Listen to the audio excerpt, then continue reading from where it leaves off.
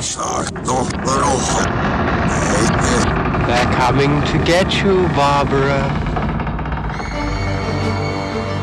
Dead Air, a horror podcast. Brought to you by Big Baby Studios. Hello, everyone, and welcome to another episode of Dead Air, a horror podcast. Before we introduce you to our guest, I'd like to remind everyone to please check the description of this episode so that you can use our affiliate links and you can check out our Facebook group. So we have a Facebook group called Dead Air, a horror fan page, which you can be a part of so that you can share your favorite horror stories, your favorite horror shows, movies, books, anything horror related to a group of people who are like-minded, also like horror. We also have a Facebook page for this podcast, which is Dead Air, a horror podcast, which you could like. And we also have, last but not least, our Instagram at Dead Air Pod. So if you have any inquiries or if you have any suggestions on how to make this podcast better, please message the Instagram at Dead Air Pod. So today we actually have a returning guest, and the person to explain why we have a returning guest will be Chris, who will introduce himself as well. Oh, will I? Okay. Yeah. Yeah, I'm Chris. I'm your second host. For everyone who's probably who hasn't heard this podcast, I am the horror obsessive among the main hosts, and yeah, absolutely love horror. And I'm here with my co-host Aaron, and for this episode we've got two new voices. Ooh. Actually, not just our guest, but we've got another co-host. Aaron, Another did you know co-host, yes, a sub for our co-host, who is probably less scared than our original co-host, and who will probably be able to summarize it better. We'll see. Oh, wait. Whoa. I promised no such thing. Well, we just did.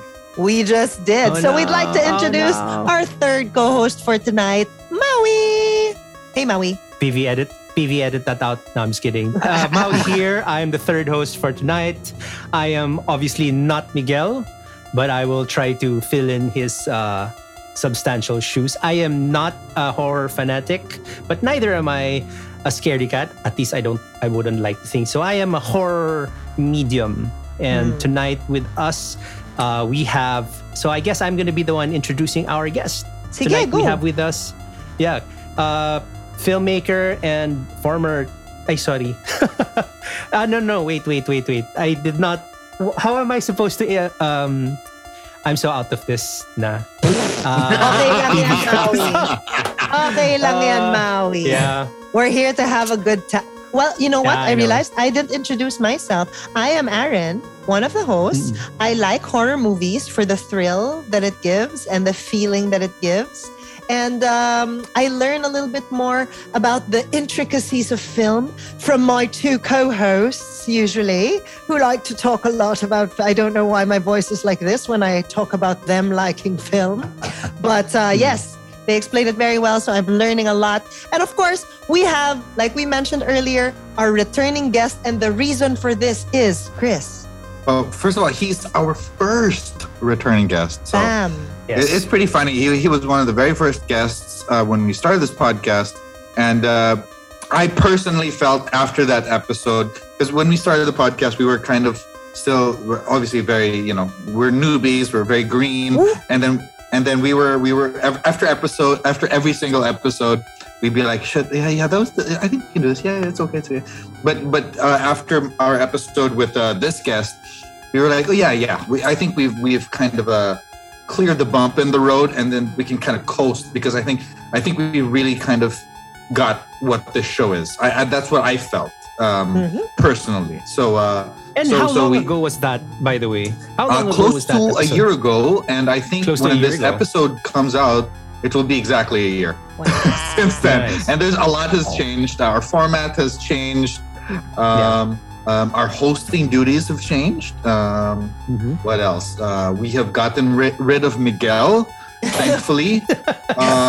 What else has changed? Yeah. Yeah. Yeah. So yeah, there you go. Maui, do you want another shot at this, or Aaron, do you want to take this? Let's Aaron give Maui should another take this.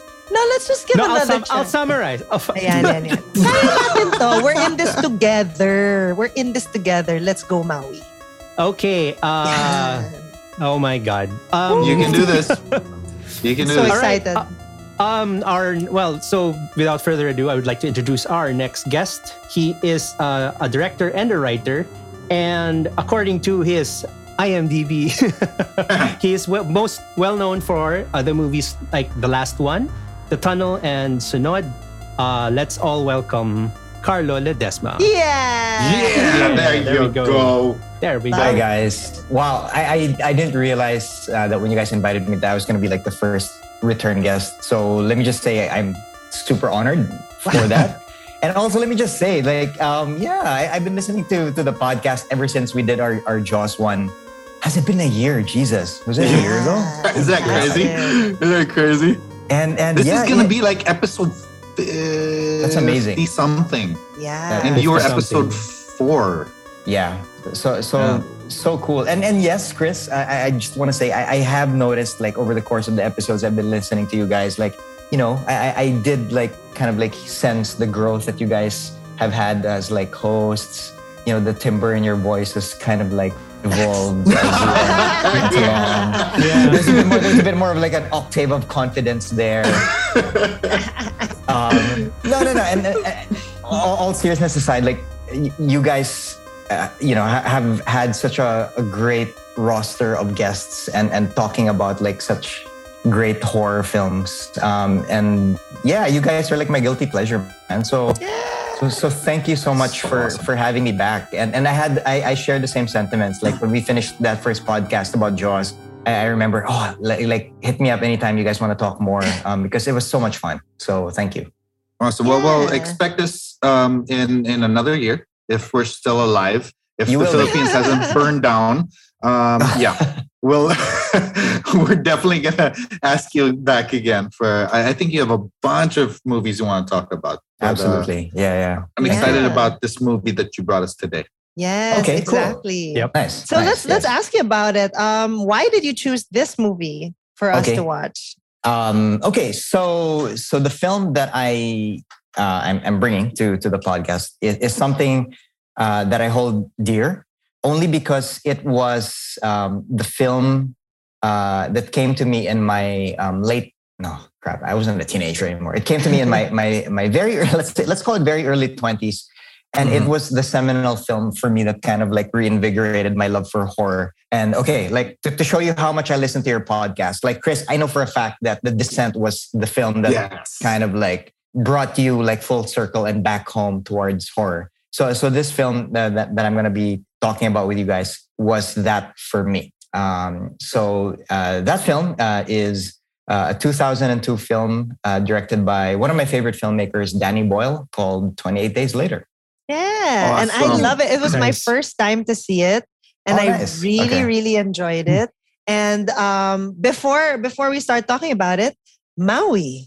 Yeah. Would you like to yes. break it down? Summarize. Okay. All right. I last watched this last year. I love this film also. Some of those finer details have been lost to bad memory, but I'll try my best. But before I continue, I'll just correct something you said earlier. We did not have Carlo last year. We had him 2 years ago. 2 years ago. No. Oh my God. 2019. 2020. Yes. 2020. September 2020. Yes. Wow. Yes. Time flies, guys. Time Insane. really does fly. Time flies. Yeah. Wow. Okay. So the film, to try to summarize the film, the film begins in this unknown biotech laboratory where these bioterrorists enter with the intent of freeing lab animals. And one of the terrorists find this door marked unsafe or hazardous. So he opens it. Let's free some animals, and apparently the animals have this virus called rage, which kind of like rabies. If you are infected, turns you into this rage zombie, as we would see later on in the film. And then we cut to 28 days later, 28 days after the start of the infection, we cut to a very naked Cillian Murphy lying down on Very naked. Very naked. very naked. Yeah, Yep. very naked. Yep. Lying down on a surgery table, apparently left there by the doctors who were operating on him. I forgot why. Like, was he in an accident? But anyway, Yes. I remember that Yeah. he was a bike. So I remember that he's a bike courier, and he keeps on saying that throughout the movie. I'm a bike courier. I'm just a bike courier. So he's just this everyman who wakes up in the middle of post-apocalyptic London. So he goes around, and at the start, he walks around very, very eerily empty London. No one's around, and then he slowly finds out through newspapers and posters on the wall, through the damage done by the apocalypse, that something has happened, and he meets up with fellow survivors. What's her name? So his name is Sam. Selena and Michael, correct? So so he meets up with these two survivors, Selena and Michael, who help him out, and he teach him the ropes of surviving, like as much as possible. Get protein, not just sugar. I remember that. Yes. Good tip. And but he, being just woken up, he wants to check up on his folks. So that's the first thing that he wants to do. So he insists that, hey, I want to see my folks. So he goes. The trio go to his house, his home. Is that correct? Mhm. Yes. And then during the course of their travel, Michael is infected. So Celine has to kill Michael, and with the lesson pa na this is the end of the world. You have to fend for yourself, stuff like that. And then so it's just Sam and Celine traveling, and then in their travels they find this blinking lights off in the distance, and they event in one of the many apartments in London. They go to that, and they meet up with this father and daughter. See. Frank Frank and And Harriet. Frank and Hannah. Frank and Hannah, who are tumor survivors. So they them being kind souls bring them into their apartment, and then hijinks. They hear this radio transmission that there are soldiers several miles that away. Like north, south, but like away from the city, that there are survivors here. We are armed. This is how to survive the outbreak, blah, blah, blah. And so when they finally get there, because Frank is infected by a drop of blood that hits his eye, he has to die. They were already there at where the soldiers were. So a soldier appears to kill Frank. Mm-hmm.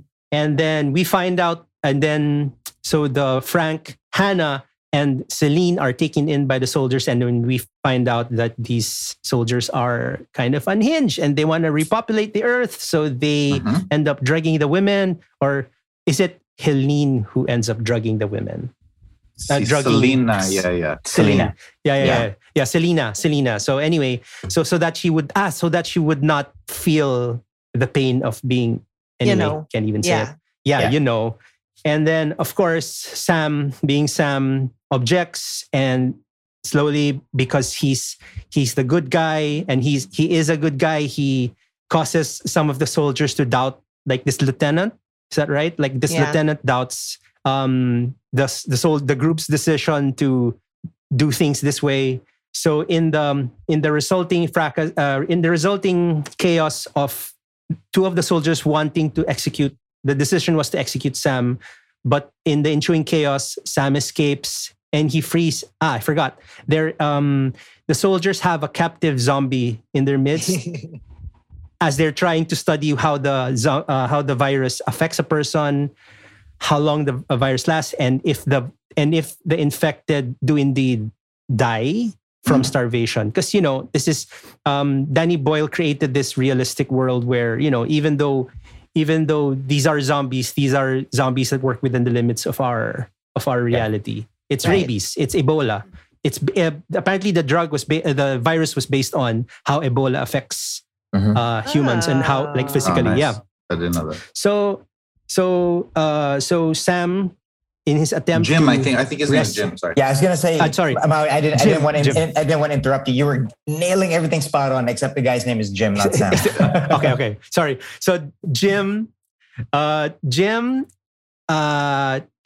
attempts to rescue the girls, and in part of the plan is freeing the zombie, captive zombie, and the captive zombie turns everyone in the base where the soldiers are. And Christopher Eccleston, I can't believe I forgot that. Christopher Eccleston is the leader of the soldiers. And as Jim, Celine, and Hannah start to leave the base, Christopher Eccleston shoots Jim in the stomach, and then Hannah, who was driving the car, was in the car, backs it up, and then the soldier was in. Anyway, but so long story short, Christopher Eccleston's character dies. Jim and the two girls get to escape, and depending on which ending you prefer, they either get rescued by the Finnish Air Force like weeks later when they're in this really colorful countryside, or in the alternate version, you have Jim succumbing to his wound from the gunshot wound, and you have the two girls walking off into the distance into an unknown future. Yes. I didn't know there was an alternative ending. There were several. There's an actually, There's several. There's a third. There's a third. And I think they all unshot he dies in every single one. Yes, that's right. Well, we can talk about the different endings later, actually. But well done. First of all, Carlo, what did you think of that? How would you grade Maui's summary? I feel like I've watched the whole film all over again. With Sam, Sam was such a good. But with a guy with a guy named Sam. No, it's the remake. It's the remake. The remake. Nice one, Maui. Yeah, cool. Very well done, Maui. Very well done. Very well done. Although I think I missed out on a lot of That's fine. I missed out on a assures lot us of that details. you did watch the movie, unlike someone like Miguel, who probably would not have. Yeah, we're gonna spend the whole episode ragging on Miguel. Yes, a significant. We decided before we press record that a significant amount of this episode would be ragging on the one who is not here. Si Burger. Before we start the discussion, do you guys know how similar this is? The premise is to The Walking Dead. Oh, I was thinking A Quiet Place. The start of The Walking Dead. Yeah. The wakes sheriff up even from a wakes coma. up the same way. Yeah. Correct. Yeah. Correct. To a zombified world. That's right. But and they came out, the comic, by the way, not the movie. Yes. But the comic and this one came out at very similar time. I'm not sure, but I think it's very, very close. I don't know. It's kind of like the Hollywood thing when like just creative juices somehow, make you have like similar ideas. No. It is coincidence. Just kind of like something like Ants and Bugs Life or Armageddon and Deep Impact coming up at the same time. But it's just so bizarre that zombies were not popular at this time, 2002. I really think this movie actually kickstarted the zombie renaissance. Yeah, it's credited for reinvigorating the zombie genre, and that's why I love it so much, and I credit it to kind of like rekindling my love not just for the zombie genre but for horror films in the same way that Descent was for you, and that's why I was excited to talk to you guys about it tonight. So my story with 28 Days Later, like my sort of experience with it was this came out in the year 2002, and I was already working on a TV show at the time, and doing little short films, like shooting little clips here and there. So I was very much, I guess you could say, just like like a fresh out of college, in the filmmaker wannabe / producer kind of guy. So I was very much already into movies, as I always have been. But throughout the years, I found myself kind of like sort of veering away from horror because like going to college, I started watching all these different types of genre films. So I was more into other genres at the time. But when 28 Days Later came out, and I remember seeing the poster, and it was just this striking bright red poster, right? That was like, it had a biohazard sign, and it didn't have any faces on it, but just a pair of yellow eyes, and it just said, 28 Days Later. And then what struck me about it is that there was a sign that said, or a tagline that said, from the director of Trainspotting. And I was like, oh, okay, done. Sure. Yeah. I don't know what this movie is, like based on the ambiguity of this poster. Like it looks like a horror film, but whatever, it's from the director of Trainspotting, I'm in. I'm so back then, as I still am now, I was such a huge Danny Boyle fan. I had seen Shallow Grave, I had seen Trainspotting. So hearing that the director of those films was coming out with a horror film really got me excited. So I was able to watch it, and to be honest, I don't recall if I watched it in a cinema first or if I watched a bootleg version of it because I couldn't wait. But I do remember seeing it and being so blown away by it for a couple of reasons. One is that it presented a new version of zombies to me, which I'd never seen. Although a lot of horror, a lot of people call it sacrilegious. Yeah, a lot of people will argue against the fact that technically, the monsters that we see in 28 Days Later aren't zombies. Me personally, I prefer not to overthink it. To me, they are zombies only because.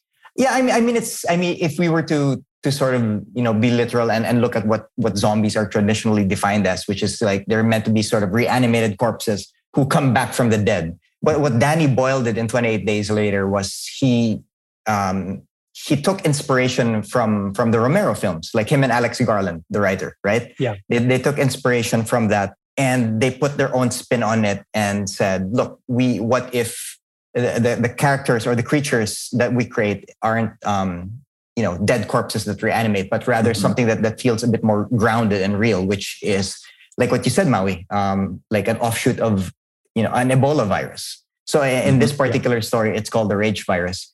So that struck me. So the other thing that they decided to do, which I found very interesting, was not to make the zombies in this film slow or meandering or which were the zombies that I'd seen in older movies when I was a kid. And as a result, I didn't really find them as scary as like the other monster movies that I watched, because I was like, here's 10-year-old me saying, well, they're kind of slow. You can just run. But the werewolf? No, you're dead. But there's a really awesome scene in 28 Days Later when the character of Cillian Murphy, Jim, enters a chapel and he sees just like hundreds of dead bodies like littered all over the pews, which is such like almost looks like a Renaissance painting. And as he yells out, hello, a couple of them look up and you realize, oh shit, like there are actually a couple of zombies still feeding and looking up at him. And the way they looked up. And they look up at him like cats being startled, and they don't move. And what makes that scene so much more terrifying is just you start to hear like thumping footsteps, like running up towards where Jim is. And then bam, this door opens and you see the silhouette of what appears to be a priest. And you realize, oh shit, it is a priest because we're in a church. And then Jim starts saying, hello, Father, and this priest, and it's still so etched in my mind, the way this priest starts to move, almost like in a rabid kind of like spastic. Herky jerky was something that just kind of like terrified me so much at the time, because it's like, wait a minute, is this thing fast? And then it starts running towards Jim. Like, holy crap, it's fast. And just like that, I was introduced to the world of running zombies. And I know, and I apologize, I know a lot of zombie purists hate running zombies, but personally, I love them only because for the first time in my life, I was exposed to something or to a different type of zombies that felt fresh. And that also to me felt like, God damn, I can run as fast as I can, but these things can catch me. Yeah. So that to me, and from that moment on, I was hooked, and I said, okay, I'm in on this story. Let's Let's see where this journey goes. Let's see where these characters are. So that was it. That was the main hook for me in the sense that I felt that Danny Boyle, the director of Trainspotting, and Alex Garland were able to create a fresh take on something that, like you said, Chris, was kind of like stagnant for I think a decade. No, like there was so much more focus on other types of movie monsters or horror genres. But I'd like to think that 28 Days Later is has a big hand in creating or is a big reason on why zombie films are so popular now. I would even argue that there's even been a bit of zombie fatigue. Yes, I would say maybe in the last couple of years. I disagree because I will continue to love zombies no matter what. But I have been hearing that wherein people like, no, what zombie films naman. But then you have all these films and series on Netflix that are about zombies, and there has to be a reason why people love that genre. And I'd love to pick your brains as well as to why you think that is. Why do you think? I personally have my own reasons, which I would love to share. But I'd love to also hear your thoughts as to why you think the zombie genre is popular. Yeah.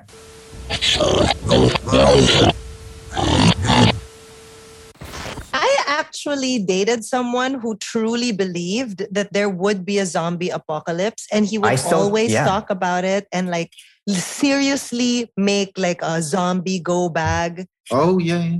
It's it's meron kayo, no? You have go bags, no? For zombies. no.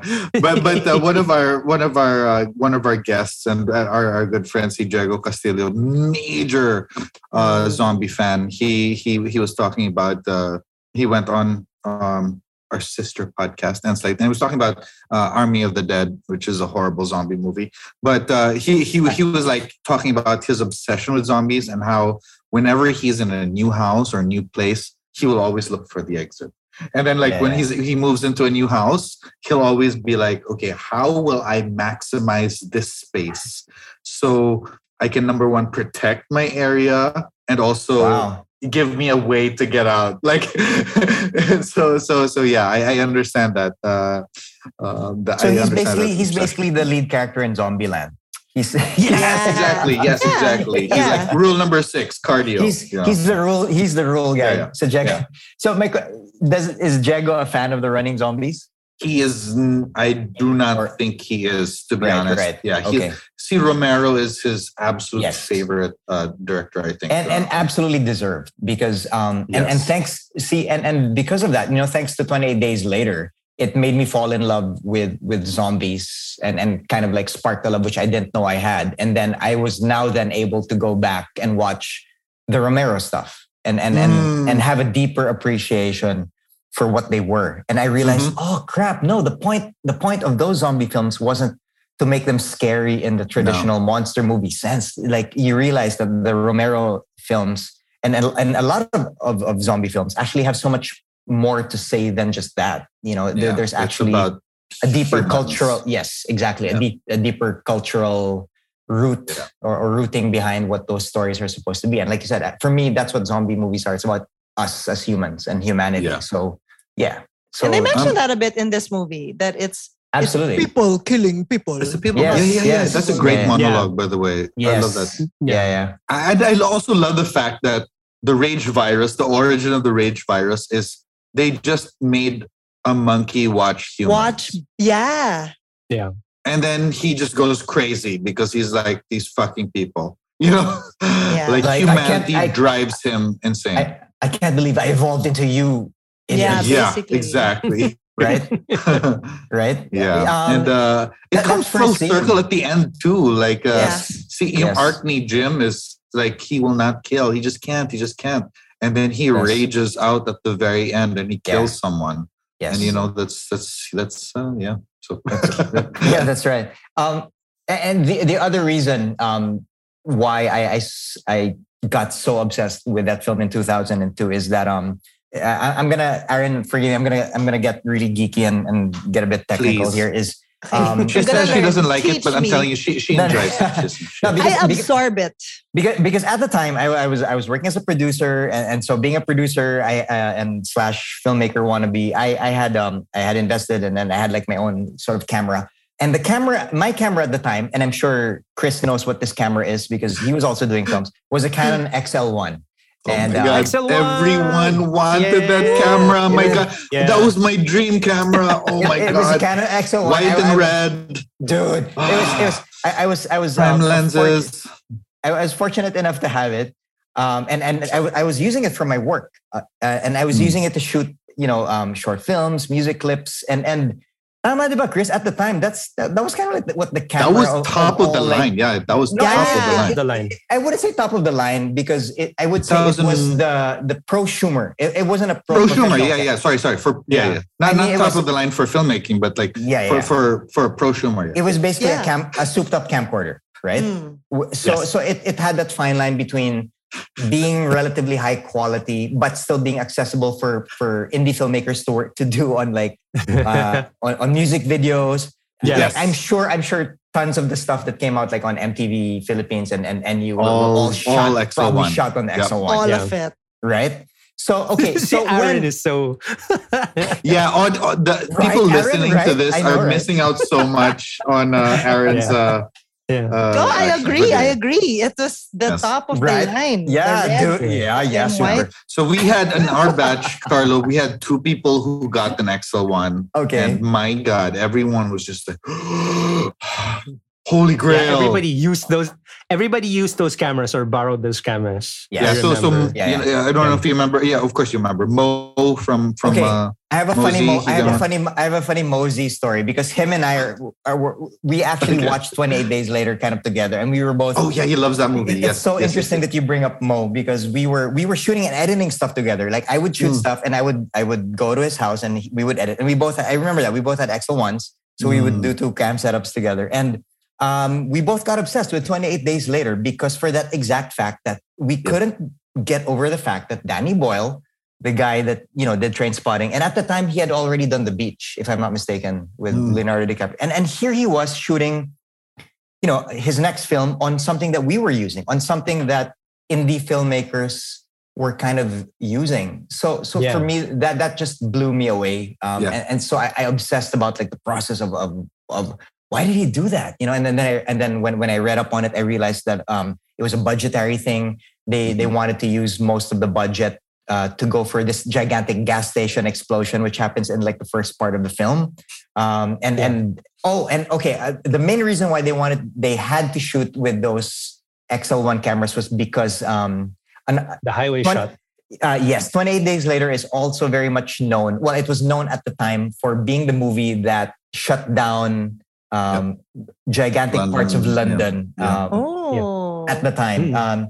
So if you watch the film, Jim wakes up and like what Maui said, he's in this abandoned hospital, and as he goes out into London, he realizes that he's pretty much like the only person left.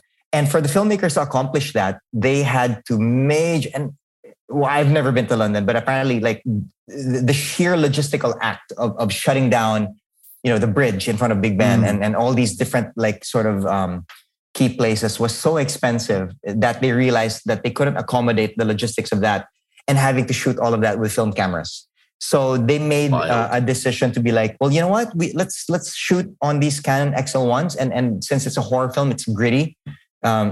It'll serve the tone of what we're after as well. So they made a decision to do that. So which I think was a great call because now you've got such an iconic first sequence wherein Jim walks around London, and to this day, it's still one of the most iconic, unmatched scenes, right? Like how hard it is, how beautiful is that? Set to that beautiful score, and then so being a young filmmaker at the time and seeing a movie that was shot on a camera that I had access to was something that was just so inspiring, na parang, oh my God.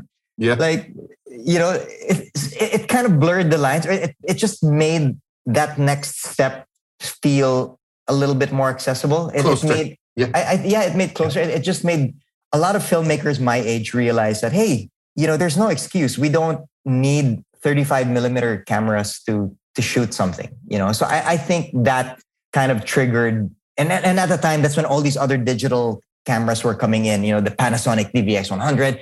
All these other new cameras were starting to come in. And later on, the Canon, of course, had their 5D.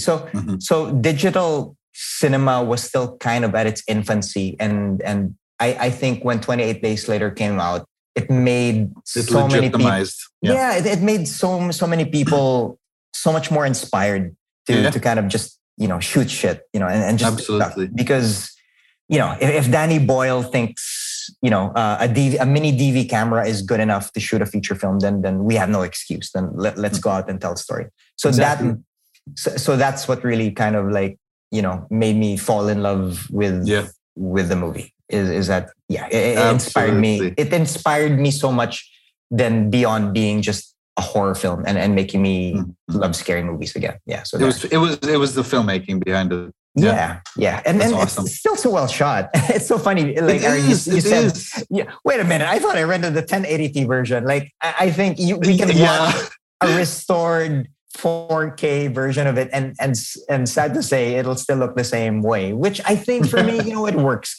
How interesting is that the phones we're using now has so much more resolution than the XL1? How crazy is that? It's crazy, right? Like we can shoot a much better looking film than what that XL1 did, but on our phones, right? And yet people still talk about 28 Days Later. It wasn't the tool that was used. It was the story. It was the characters. Cillian Murphy and Naomi Harris were unknowns at the time, and look where they are now. Yeah. So she's in James Bond, and when I watched it, I was like, oh, so it's in England, all right. So I guess it's because I didn't know anything. It's a British horror film. It's British, right? So I watched it, and then it was that naked shot of Cillian Murphy. And I was like, oh, it's this guy. See, Batman's enemy. I was like, oh, I know him. So I got excited. Hey, it's the Peaky Blinders guy. Yeah, diba? Oh, he has an accent here. Mga like that. So yes. I really enjoyed it. And the way it was shot also, that was one of the first things I noticed because it was so different. Like, you were coming from anywhere, from inside the car. You're shooting from inside the car. Oh yeah, his angles are so so weird. In the grocery, jarring. So I found that so interesting. That I felt like it was a blend of like found footage kind of style plus film because everything was shaky and I was like, oh, okay, I feel like how chaotic. Did you like it, Aaron? I loved in it. That way, in the look. I mean, the look, like. Aside, obviously, I think at the beginning you're like, wow, this looks really grainy and like really. Did you think it added to the story, or did you enjoy the treatment? Or in general, I'm a fan of movies that look like that make it look like, oh, it's real found footage, or I'm really there inside where they are. I'm a fan of that kind of shooting, just because I find it more relatable. Like, parang, oh. It makes me more scared because parang I'm there with them. Yeah, so, I agree. But I feel like the treatment really added to my experience. It made it scarier for me. You watched it what was your experience, Chris, watching it? I assume you were. Yeah, you're a little younger than me, but you were in college, right? So I was 100% blown away. Yeah. 2002, I just got out of college, so. Yeah, I was entirely blown away. Look at Aaron laughing at us oldies, but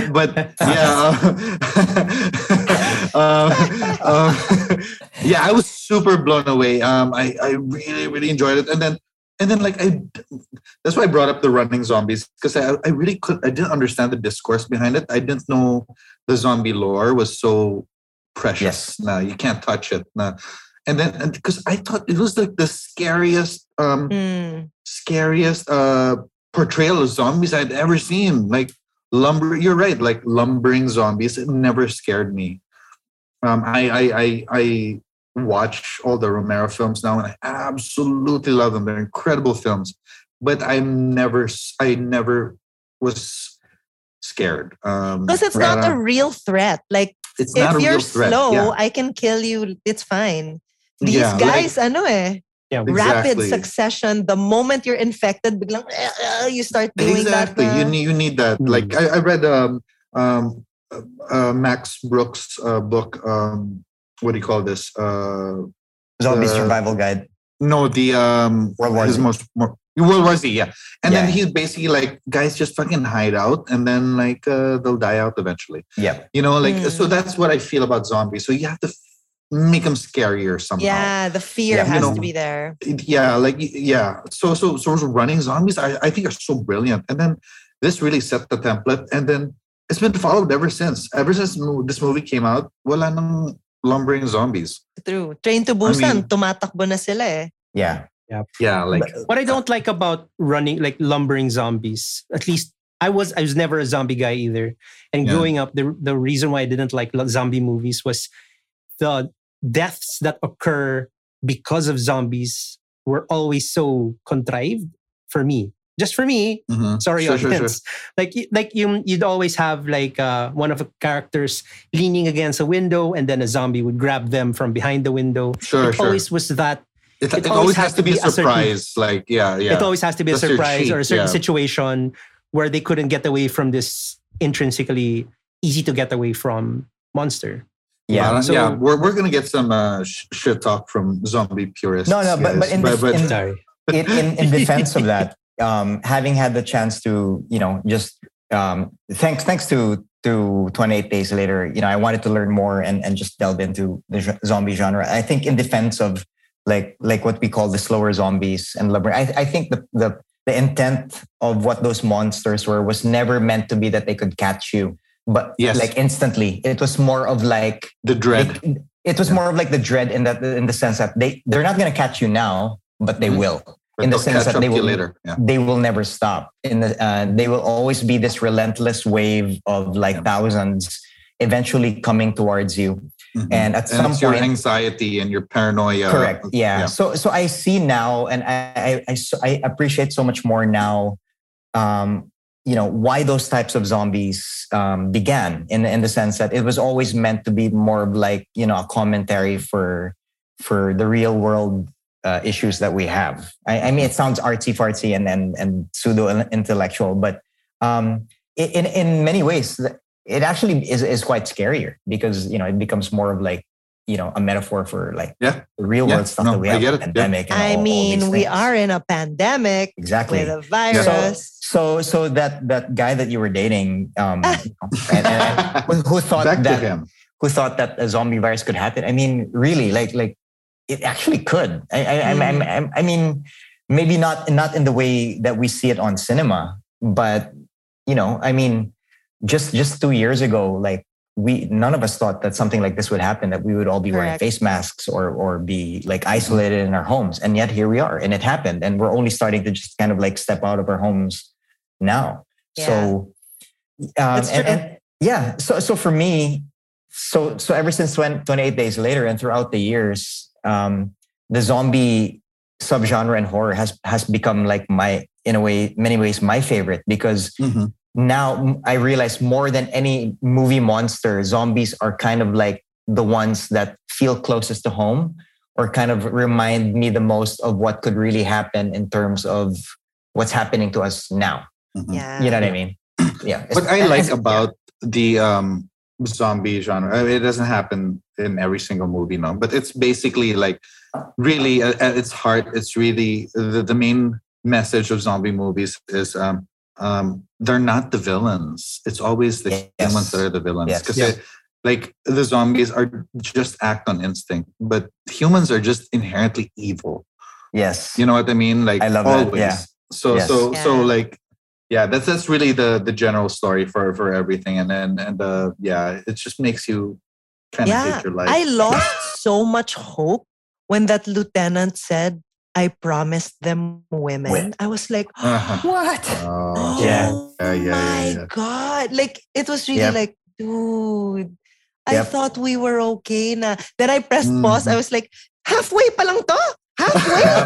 What else is gonna happen here? I was feeling Yep. like, whoa, stress. Yep, I was that's a lot. texting You our were chat sending group. us some messages, Arna. Apparently, you were really I into was it. stressed. Yeah. I was super stressed. No, Like, I think Chris nailed it right on the head. And that's, for me, that's the best zombie movies, or the ones I love at least, are the ones that kind of shine the light on how ugly humans actually are, because and that comes out a lot in the Walking Dead series, both the book and the TV series, is that in that series, the zombies are almost like just external things around them, and it's really the ugliness of what the people go through and the relationships that are, either bonded or frayed, that creates all the drama. And in 28 Days, that's exactly what happens. So you think they found refuge when you realize, oh crap, the real monsters in this film are actually the army, the soldiers. And the whole time they thought they were the saviors. The heroes. Yeah. You know what they reminded me of? They reminded me of like if the kids from Lord of the Flies became adults and became soldiers. And I was like, and then that was so disturbing for me. I was like, oh my God, they went out of their way to do like this distress signal only just so they could lure women so that they could like, have their way and repopulate. And that was really disturbing. Yeah, that was so bad, especially because, being a girl, thinking about, because these themes of post-apocalyptic things are always the same, where they show that, people are inherently evil. And it's always in books that I've read, like I read this book called Blindness, where everyone goes blind. The chaos always happens to the women. It's always like laging inaapi, and this wasn't any different. So for me, that was extra. Bata pa si, what's her name? Hannah, that's right. Hannah. Oh my God, yes, she that's was right. young. So I was like, holy shit, this is reality. It could be, because you hear of these stories. Yeah.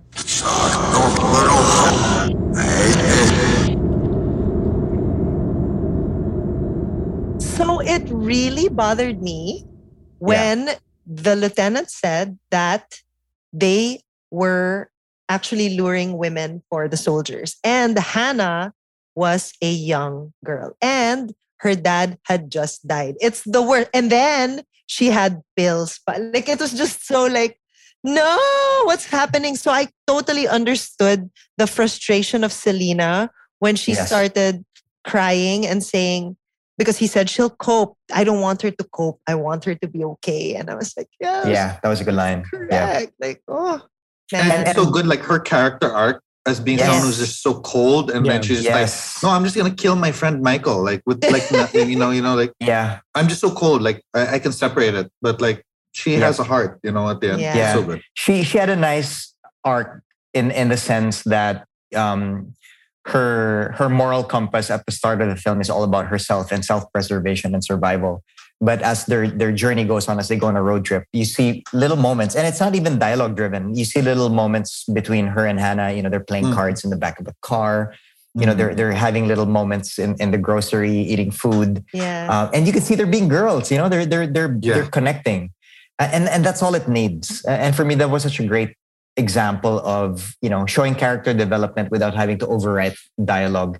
And Aaron was absolutely right. That scene when when she says, I just want her to be okay. And then her realizing that the soldiers want them for a diabolical purpose. Oh my God. And her shifting back into survival mode. But did you notice she's not trying to protect herself, but she's trying to protect Hannah? Yeah. She gives Hannah the sedatives in the sense that I don't want you to feel this, and giving her the drugs so that, if they do anything to her, she won't feel it.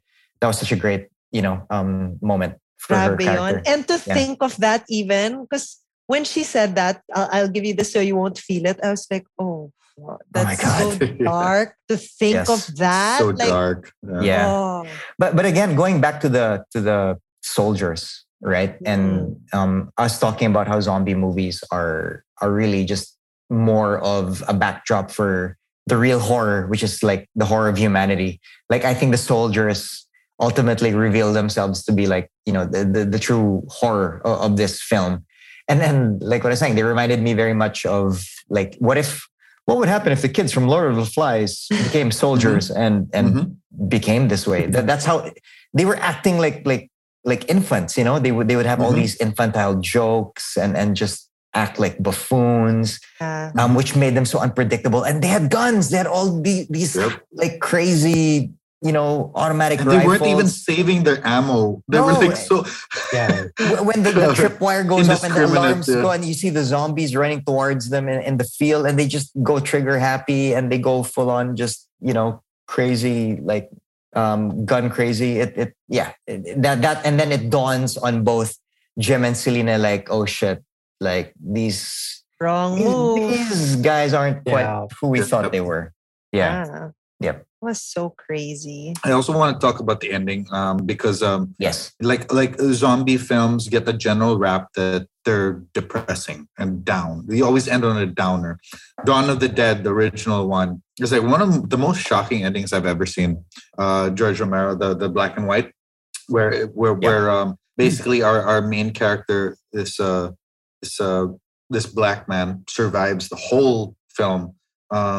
Night of the Living Dead. Sorry, Night of the Living Dead. Yes, that's survives right. the entire film Yeah. in the house, fighting all these zombies, and he goes outside during dawn, and fucking pack of white men just shoot him, Oh, and they shit. just assume that he's a zombie, and it's Oh, like my the God. most depressing thing in the world. Like, wow, he fought his way to only be killed by a bunch of racists, and it's kind of set the template when zombie films are depressing. Like the endings are always just like there's no hope, and that's what I loved about this movie so much, because like it was hopeful at the end. Like Yeah. they survived, and I really felt like it was an earned survival too. They went through so much, and like so the survival was sweeter for me. That's why I agree. really love the end. And I'm so glad that was the ending they used, because they had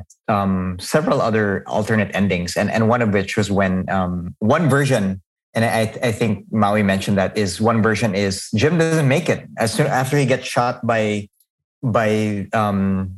Chris Eccleston. Mm-hmm. One alternate ending was that he dies, and it's just Hannah and Selena surviving, and they still see the plane. I mean, it would have still been a nice, optimistic, upbeat ending, but. Like what I was sharing with you guys earlier, for me, that final image of Jim, staring out into the sky and just a very hopeful smile on his face, and then a hard cut to black.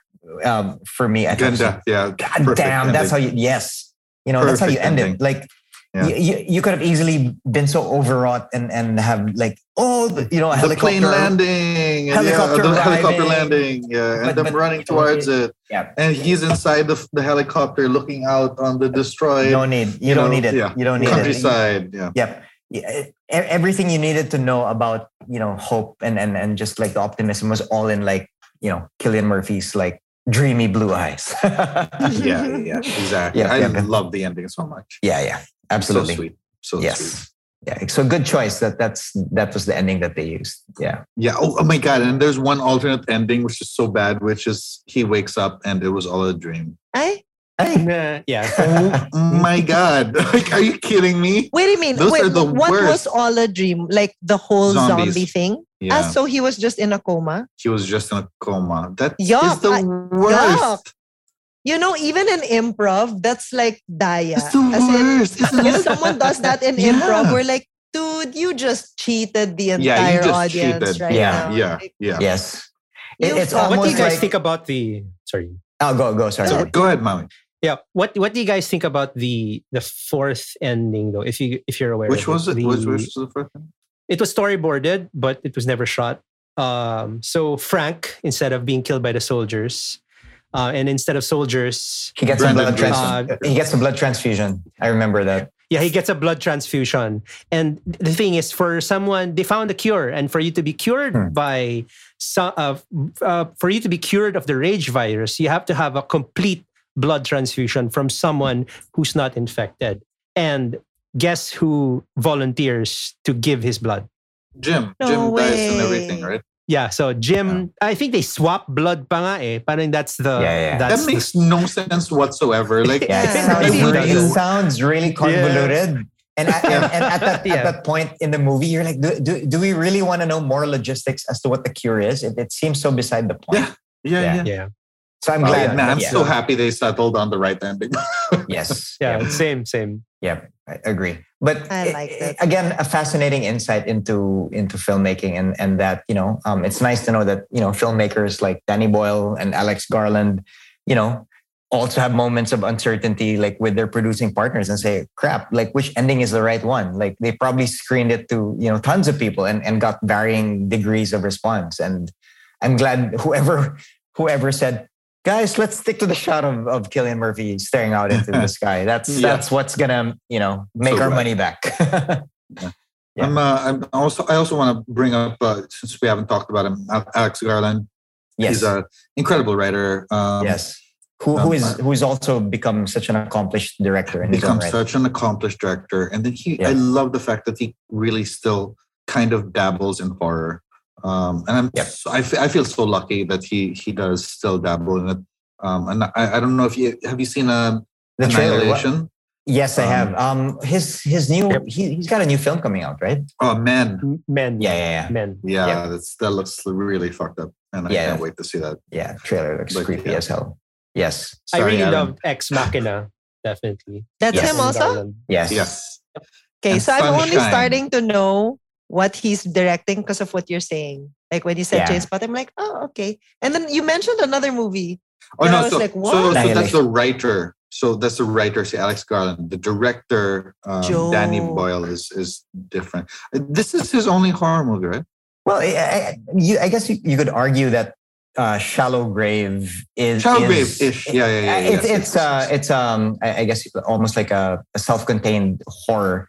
I would also put in 127 hours in there as a horror, because Jesus Christ, that movie That's also pretty horrifying. horrified the crap out of me. Yeah. That's pretty horrifying. Yeah, the movie of James Franco as the I saw that one. adventurer who gets stuck in a rock. Do you see the similarities, Aaron? Like this is like his weird angles, like the camera's fucking everywhere. And Yeah. I don't remember that so much in 127. Okay. He I don't he remember. also makes use of the James Franco character uses his video GoPro. camera to Yeah. or I think it was like a handicap to document it was a like lot GoPro, of the narrative, which is interesting. And that's what I love about Alex Garland. He, like, if there's one word I would use to describe him, it would be kinetic. Like every movie you see that he does, I think just has that distinct style where he's not afraid to kind of put the camera in different places or experiment with different frame rates. Like in 28 Days Later, he really makes use of like the best parts of the Canon XL1, which is like the high shutter speed. I don't know if you remember that. Yeah. Play around with the shutter. Oh, I love and that. create that frenetic high shutter effect. So good. So he does that. So he's really one of my favorite filmmakers in the sense that he's just so kinetic. Like he's just such an active visual storyteller. Yeah. And I love the fact. I love the fact that he goes to different genres. He's not pigeonholed as just like someone who does horror. Like he does musicals. Like he did Slumdog. He did A Life Less Ordinary. He can do all these different types of movies, and yet when you see it, you're like, oh, this looks like a Danny Boyle movie, and it's because of his style. Yeah. I'm telling you, we are slowly converting, Aaron. That's converting. I'm just sponging into all becoming this information. a film into film appreciation. Like for you have to for understand. style I've and- been hearing this all growing up, so for me, it's like no. But now that I have a little bit more interest in it, okay, like. My dad made me watch the most disturbing shit at like 11. I'm like, why am I watching this?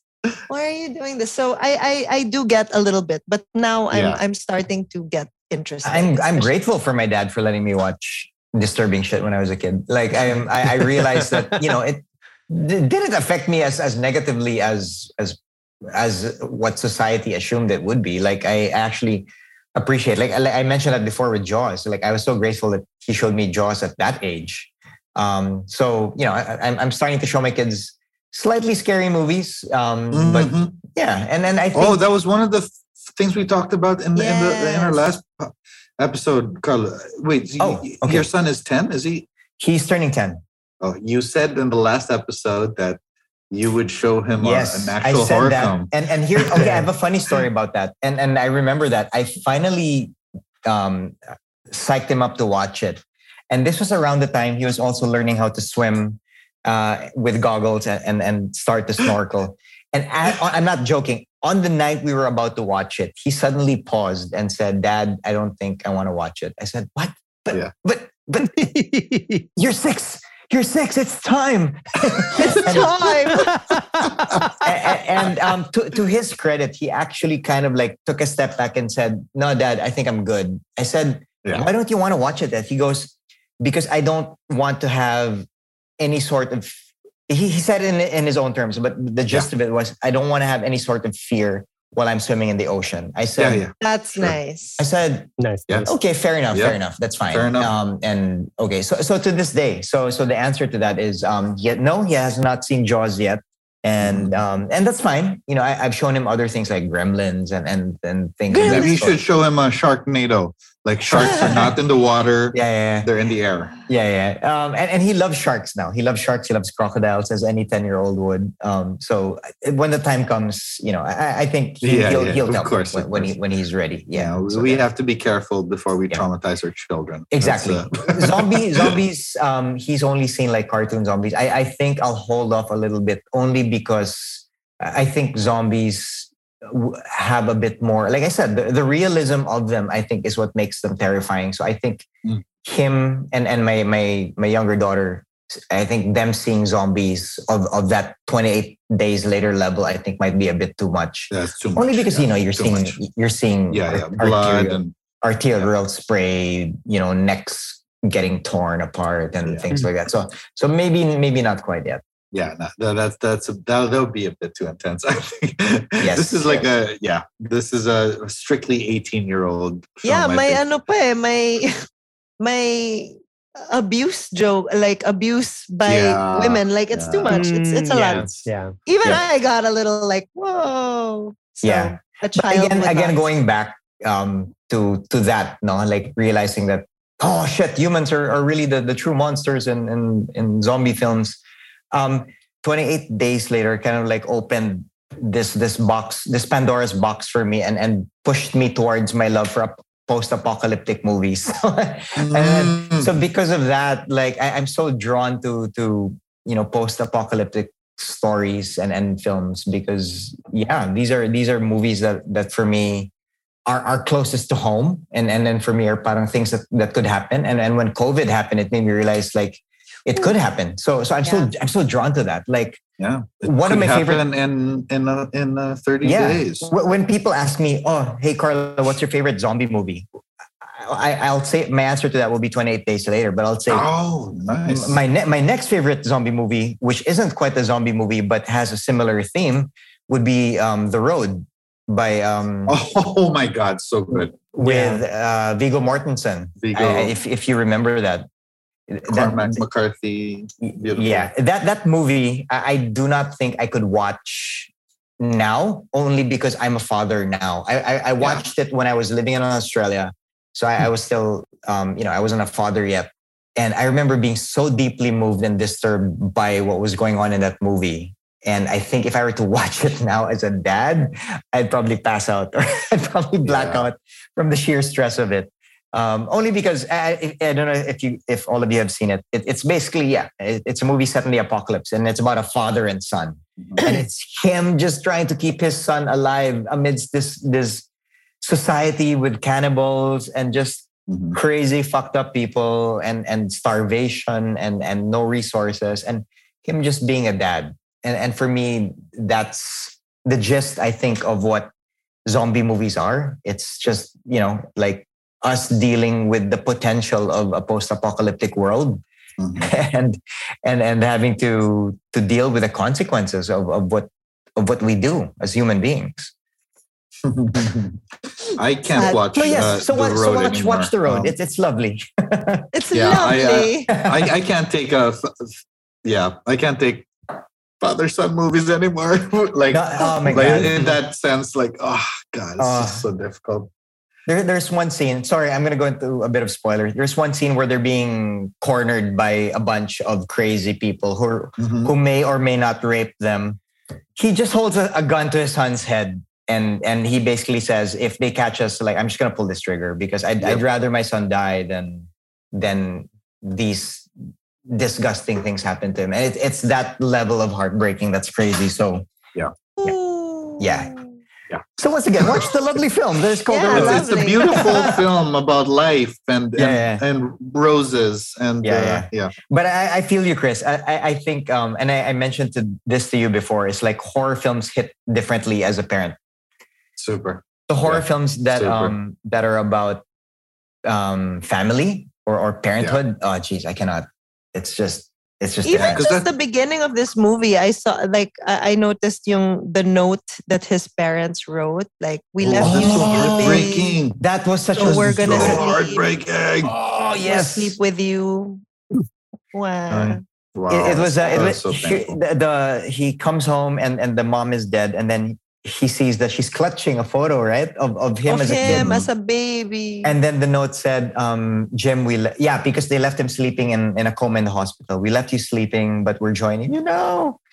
And then don't wake up. Don't wake up. Yeah. That's so that painful. was wild. Yes. But Frank and Hannah pa lang, nahirapan na ako. Yes. Can we talk about Frank and Hannah? Because I love them so much.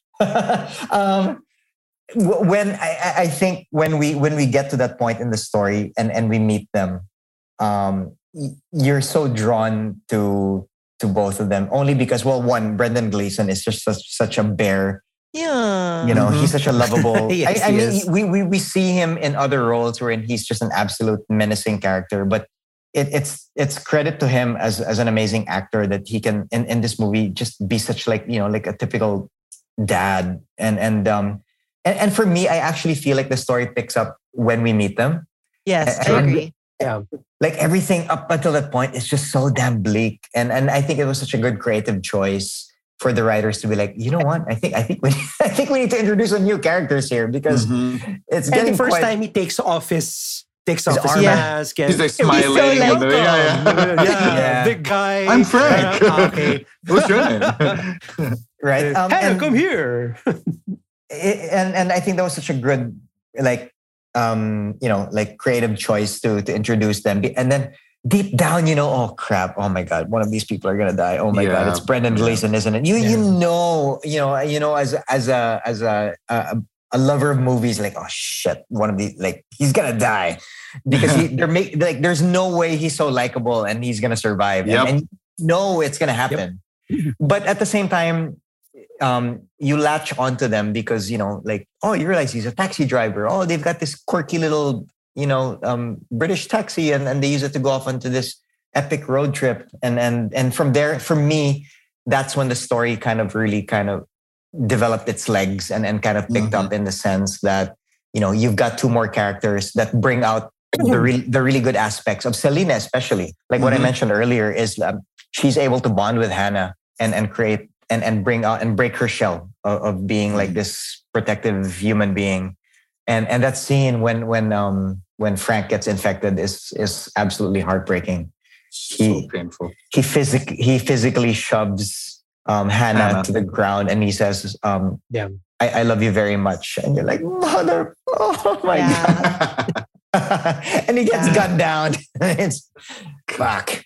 And you know what? And do you guys realize, or Chris, do you realize that moment has become such a trope in zombie stories? Yes. Wherein a loved one gets bitten. A loved one. And he's like, get away from me. Yeah. And don't touch me. I'm sure it's been done in zombie films before that. But, it's almost like standard fare wherein there has to be a moment where a loved one gets bitten. And it has to be that, that final moment of, I love you. I love you, but I'm not going to be myself in a few seconds. Before the turn, and you know what? It's a trope that I embrace. Like, I think it almost needs to be there in a zombie film. And in the same way, wherein if it's a vampire film, at some point, the vampire has to burst into flames when they step into sunlight. I think with a zombie film, what makes the genre strong is when there has to be a loved one that gets bitten and they have to say their goodbyes. They have to say goodbye. Right. Yep. Yep.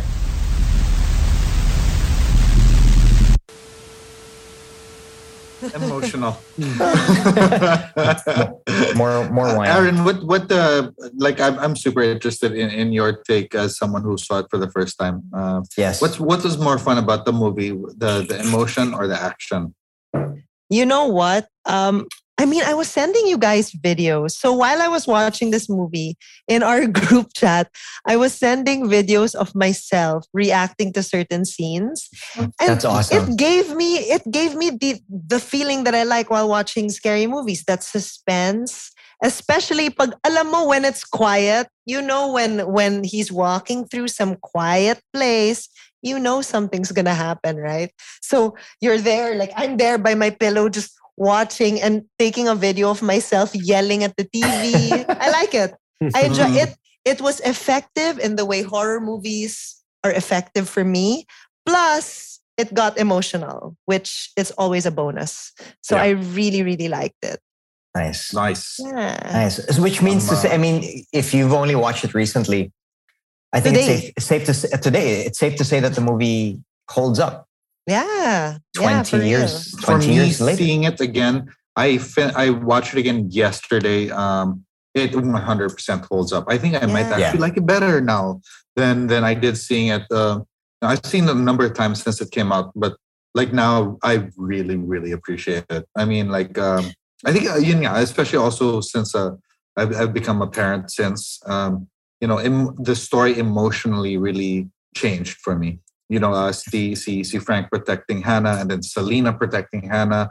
All that stuff holds more weight now. I agree. And do you think it resonates more now because we're almost living in a similar world? Yes, minus the 100%. blood. Yeah, I mean, Yeah. it's kind of gotten a bit real since then, huh? Yeah, we are Yeah. surrounded by those soldiers. Whoa. They are Yeah. everywhere. Yeah, I like that. Ooh, that's a good metaphor. We Yeah. are surrounded by warriors, whether they be in soldier form or in keyboard form.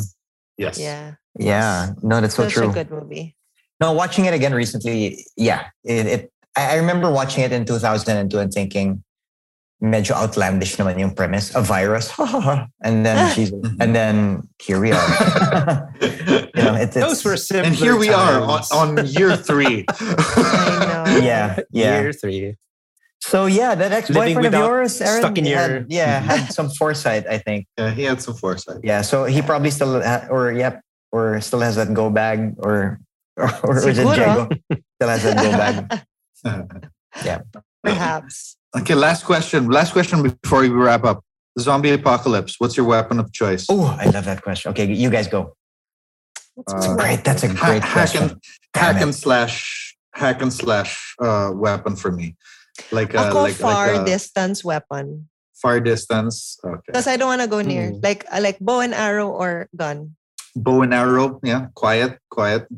Yeah, Damn. This is the rage virus we're talking about. So whatever blood spray that results from it, you need to be far away. So tama si Aaron.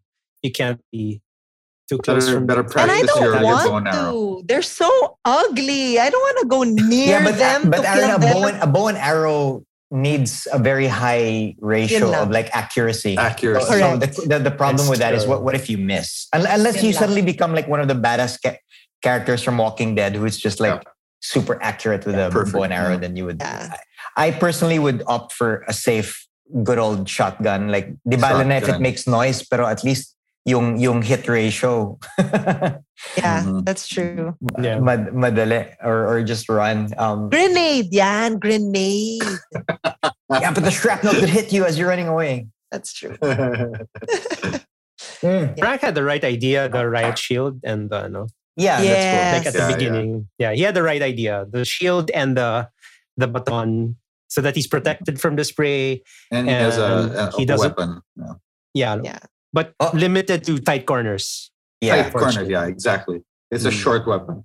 Well, I have a question of my own. Like, if 28 days later kind of reinvigorated, the zombie genre, and since then, so many like kind of versions of it have sprung up.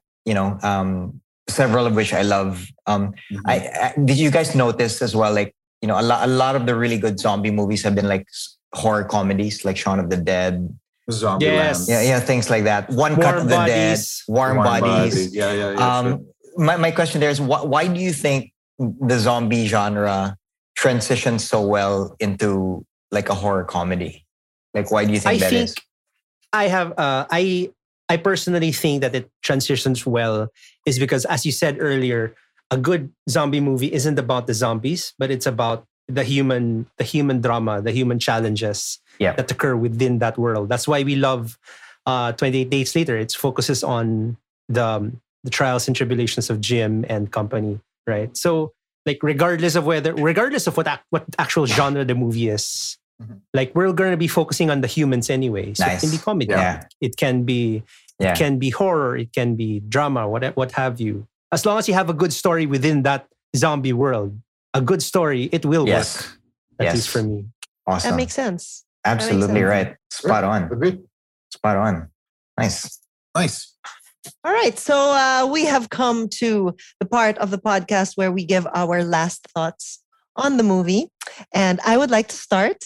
So I've been saving this. Oh, I've awesome. been saving Okay. this. So one of my favorite things about the movie was the fact that it showed that people are still social creatures. Because Selena said that surviving and making it on your own is as good as it gets.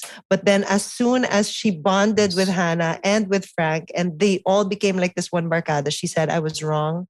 This is as good as it gets. And I was like, yes. And we found that out in the Awesome. pandemic because we need people. Like, we need to talk to people. Pala, we think we're hermits, but we kind of need that social Yeah. That was a activity, great point. right? I love that part. So that's what stuck with me. That is a great insight. Wow, I just realized, shit, Selena might just be my favorite character now. She's actually the one that has the most growth, Character no? development. Or the biggest Yes. arc. And I think Arnie nailed it right on the head by saying that particular moment. It was that moment. That I was Yes. like, oh, yeah. That's so cool. Yeah, galing. Yeah. So Maui? Mommy? I'm sure Chris and Carla will say a lot more than I will. So I'm going to be focusing on the film itself as a catalyst. Yeah. Like, it came out in 2002 and it was a catalyst, especially for, I was a sophomore student back then. And it came out, at least I haven't graduated yet. Hey, You know. I'm not laughing. Aaron, can you make an insult? Can you insult Aaron and not me? Hirap eh. Anywho, I love the movie for the fact that it came at a time when it needed to catalyze, when it needed to motivate people like me who wanted to be filmmakers into realizing that I didn't need film. I didn't need access to film. And I didn't have access to film back then. Like, we had to fend for ourselves, use camcorders and, you know, XL1. I only got to hold an XL1 2003. Nah. So, you know, like 28 days later, told everyone, hey, story is king. It's really not the sword that you wield, but how you wield it. And this story was shot on a device that you could get or something like it. And, you know, so just go out and shoot your zombie film wherever you may be. And that's why I like 28 Days Later. Yes, sir. Awesome. Nice. I'll go next. My thing with 28 Days Later is it holds up so well for a movie that was shot 20 years ago with technology that is obsolete right now. And that's so echoing what you said, Maui. It's really not the technology. It's really filmmaking and storytelling, which is timeless. And wow, I like I said earlier, I really think that my viewing of this movie yesterday is my favorite viewing of the film. Nice. And I've seen it quite a few times. I saw it when it came out. I've seen it a number of times since this came out because I really love it. I love Danny Boyle. I love zombies in general. I love horror in general. And this is such a seminal film. I think yesterday was actually my favorite viewing of the film. And it just speaks volumes about how it was made. And so very, very thankful you chose this, Carlo. Thank you. Yeah, I'm just gonna piggyback on your answers and say the same thing. I'm grateful for this film because it it inspired me to not just look further into what zombie movies truly were, but just to, again, like to echo what you guys said, just be inspired by focusing on telling a good story as opposed to dwelling so much on gear or equipment. Like really, it's all about the tools that we have in front of us. And I think we're now, the silver lining with what we're doing now is as we're leaving our own version of the apocalypse. And I cross my fingers that, like the worst is over. We're actually quite blessed to have access to all these, amazing tools that are at disposal. But the one thing I'll always look at with films like 28 Days Later is that, Maui said it right. It should be story first and focusing on telling a good story. And for me, 28 Days Later is a film that is a good story and continues to be 20 years later. Yeah. Love it. I love that. So thank you. Yeah, thank you for giving me the chance to just gush about it. I have a feeling you're going to be back again. What do we talk about next? 100%. 100%. Right? We're Thank definitely you. like this is if we can have our way, this is going to be an annual event. Oh, dude, anytime. And again, you guys are telling in your own way, telling such great stories by getting all these interesting people and sharing their own love stories with the horror movies that scared the pants out of them. And keep doing that, guys, because it's great. Like I love listening to you guys in traffic. Oh, it's awesome. I love. Yeah. I'm so happy to hear that. It's awesome. Stop. No, you stop. No, you. No, you. No, you. Oh, stop it, guys. All right. So thank you so much, Carlo, for being here again for your second time. We're sure that you're going to be back again. And is there anything that you want the listeners to know about what you're doing now? Are you doing anything new that we can watch out for? The other than writing scripts, my dream and which I'm trying to claim into the universe is I have a zombie story of my own which I would love to bring into the world soon. So I can't really say anything much about it yet. But I'm throwing it out there and hoping that COVID restrictions finally like open up and allow me to shoot that movie. Because I feel like I've got a zombie movie or two like stashed away inside me, so I just can't wait to kind of shoot that and tell it. So, That's do you guys want to be awesome. zombies? Nice. Hell yeah. God, hell yeah. Hell yeah. Yeah. Hell yeah. Hell yeah. It'll be fun, right? Like, sige, I'll let you guys know if and when. 100%. Oh man, Let's do I that. cannot Let's do wait that. for this to happen. I can't wait for your movies, whatever Let's do that. is I the know. next one. COVID really, killed a lot of filmmaker momentum, but I think people are going to be back with a vengeance now that the world is open. Absolutely, 100%. But let's do it. Let's do it. For Thank sure. you guys. Man. Yeah, awesome. So Thank excited. you. So Thank you thank so much, Carlo. Yeah. Thank you Thank again you. for being Thank you. here. And for those listening, we hope you enjoyed this episode as much as we did. So once again, before we go, please join our Facebook group, Dead Air, a Horror fan page. Like our Facebook page, Dead Air, a Horror podcast. And message relentlessly our Instagram at Dead Air Pod. If you have any suggestions of guests or movies that you'd like us to talk about, please let us know. So thanks everyone, and we hope you enjoyed this episode and have a great day. Bye. Bye. Bye. Bye. They're coming to get you, Barbara.